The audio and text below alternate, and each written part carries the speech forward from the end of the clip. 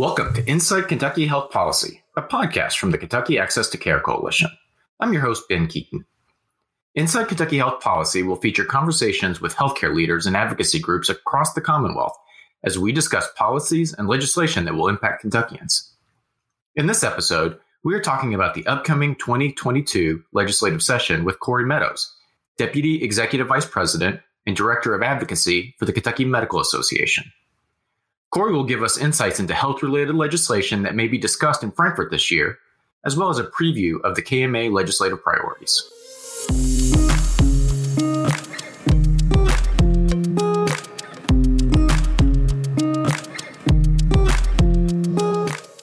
Cory Meadows, thanks for joining us today and having a conversation about some access to care issues that we're likely to see in the upcoming session this year.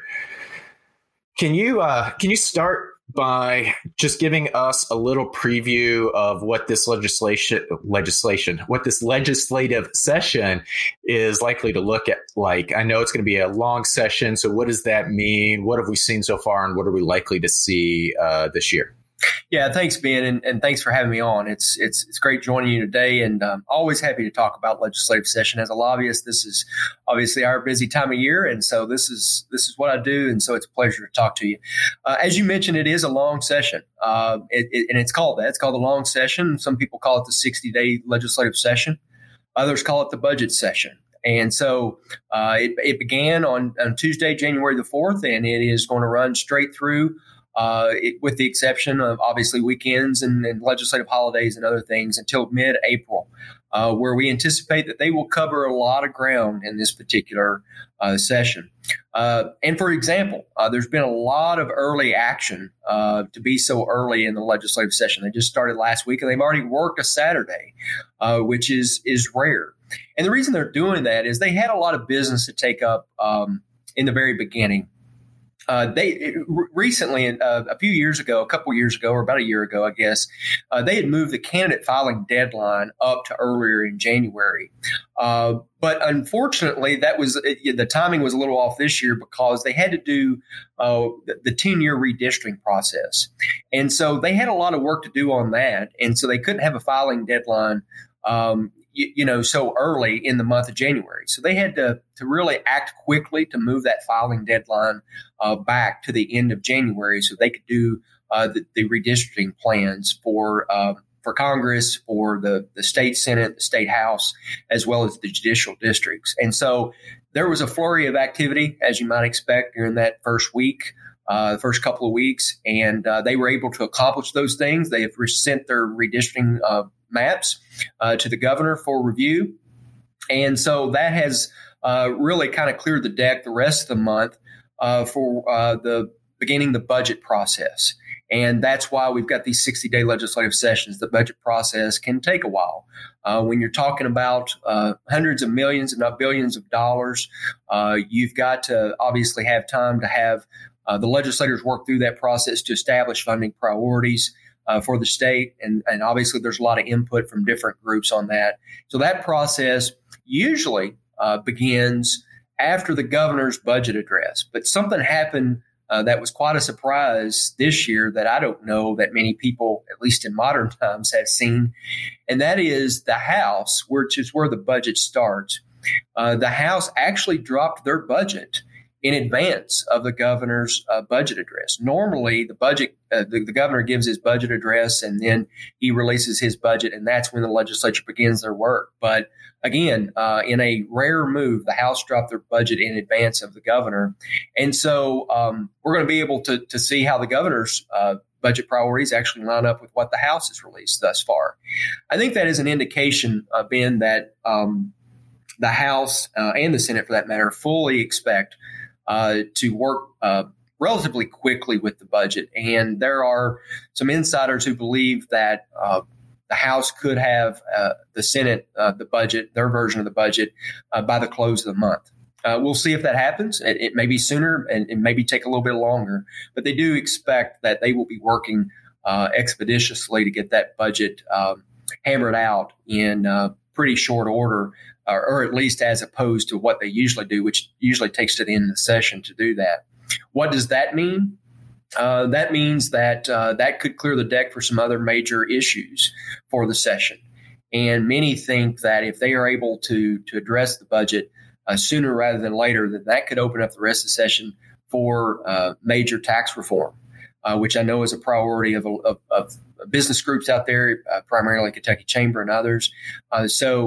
You never want to do tax reform, as they say, unless you know what your budget priorities are and what that looks like. So many suspect that's why they're dealing with the budget so soon is really to kind of clear the deck to take up on some major reforms with our tax code. Do you see any other major priorities for the legislative session outside of some of the healthcare priorities we're going to talk about in a little bit? What else will they be focused on in their time in session this year?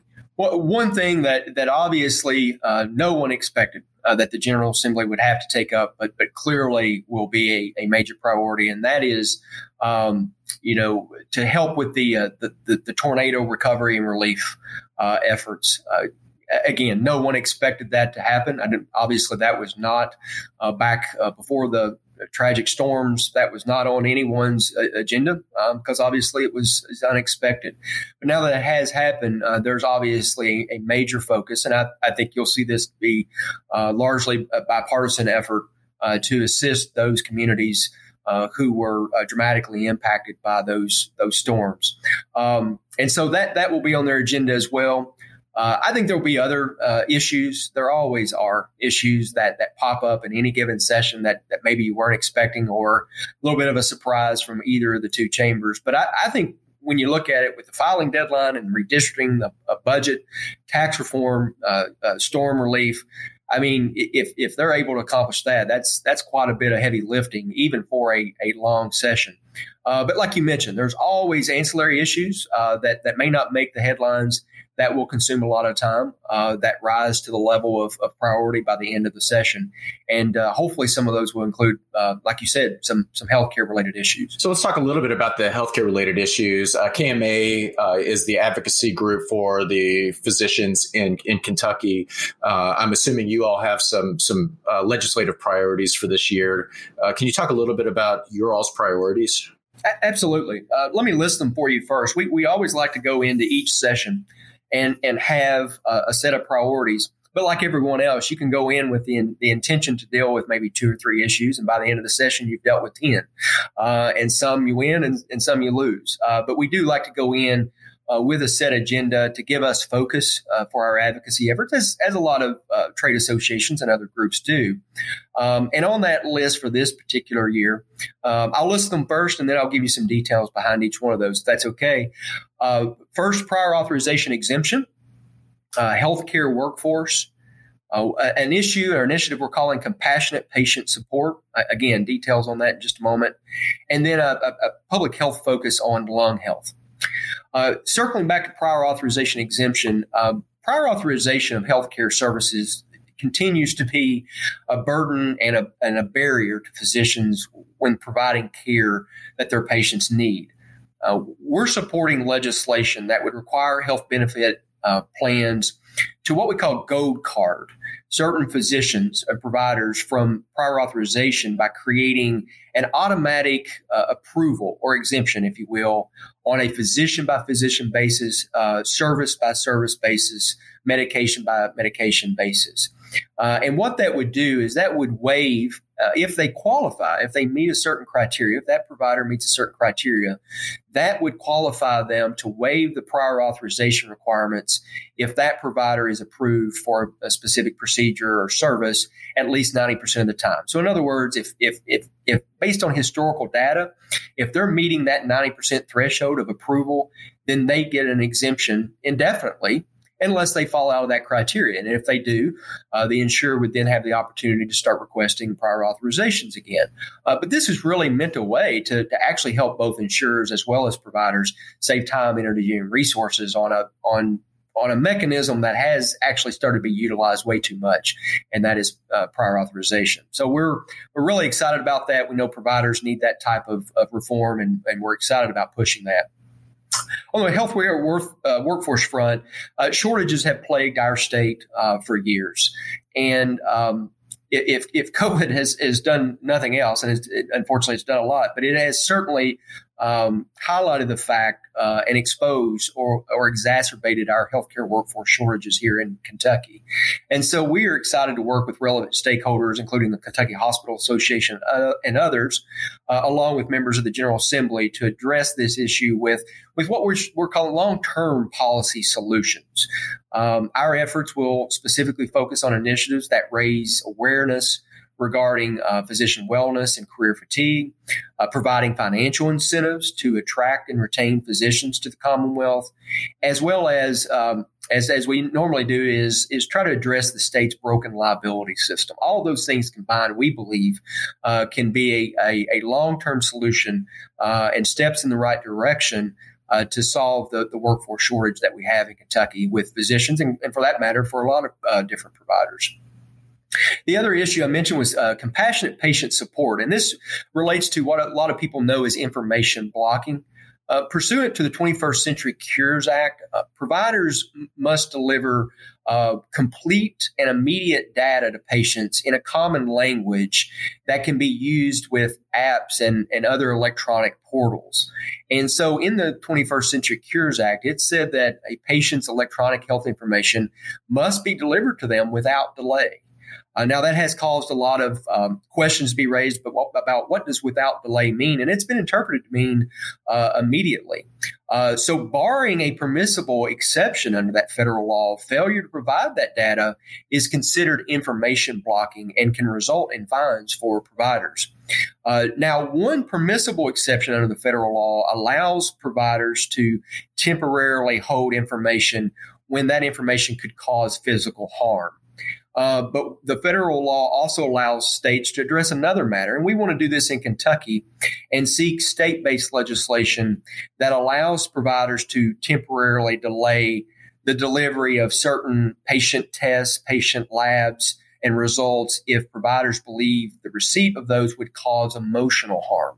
So the federal legislation allows you to temporarily withhold that if it's physical. You know, we also know that test results, if misinterpreted by the patient or not fully understood, or even if it is, unfortunately, a distressing result, that can cause emotional harm. So we're seeking state-based legislation that would allow providers up to 72 hours to temporarily hold that information, to give the provider time to review that and reach out to the patient and counsel them or talk about a treatment plan for them. Because what we know is if that patient were to receive distressing information, a malignancy diagnosis or genetic markers for a chronic illness, and they receive that before their provider does, that could obviously cause a distressing result or some emotional harm. So we want the providers to be able to reach out to them first so they can interface with the patient before those results are received. So we want this to be very limited. In most instances, patients receiving their information is a good thing, and they would still receive this, but it would be with a little extra care that's needed on the front end. And then finally, lung health. As we know, Kentucky has long struggled with diseases and illnesses associated with poor lung health, including influenza, cancer, COPD, a myriad of issues. And what really drives that point home is you don't have to look any farther than the American Lung Association's state of lung cancer report to see that Kentucky has the highest incident of rate of lung cancer in the United States. And so we want to work on that, obviously, as the KMA.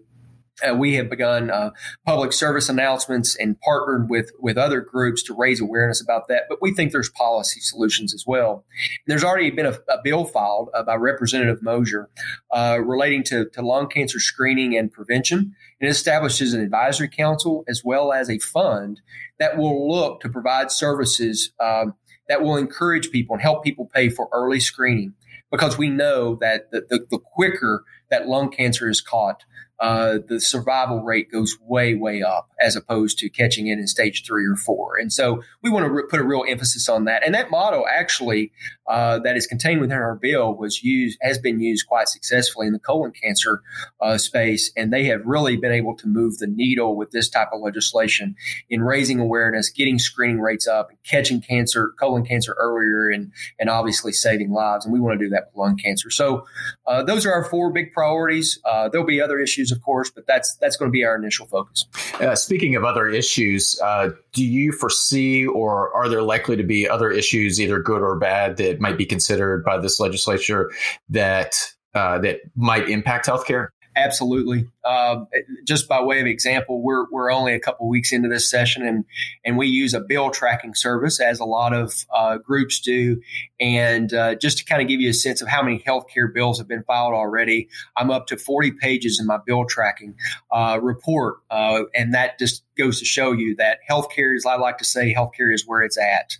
And so that means a lot of people want to be involved in healthcare policy and the provision of healthcare. And so, yes, I do think there are a lot of healthcare-related issues that will be discussed. Will they all get addressed? No. Oftentimes, bills are filed, and they need to be vetted for a year or two before they're ultimately successful. But I do think that there will be obviously a lot of conversation around vaccinations. Obviously, with the COVID vaccination, that has really given rise to debate about vaccinations and their requirement, both in the public sector as well as in the private sector. There's also been some masking related bills filed as well. So we expect that will potentially get some attention.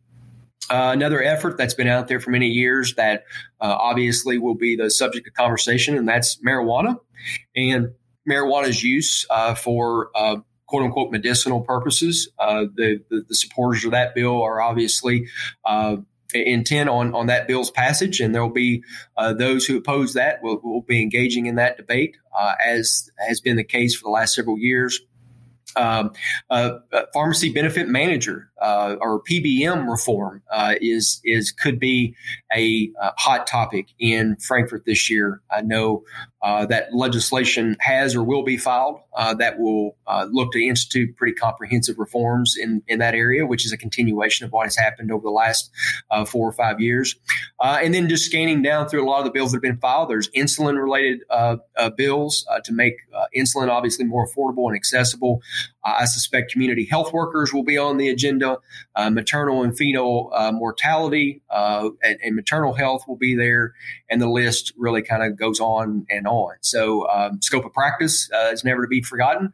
There's always scope of practice legislation that is filed. So it will be a very busy session for healthcare, even though it doesn't always make the headlines. It will be a busy session for those in the healthcare space. And for those of us that are listening to this and don't have quite the experience that you do in healthcare government relations, can you talk a little bit about, what the process for passing legislation looks like, and more importantly, if we want to get engaged in that process to help our legislators understand the impact that it may have on us as consumers, what is the best way to begin that engagement process? Sure.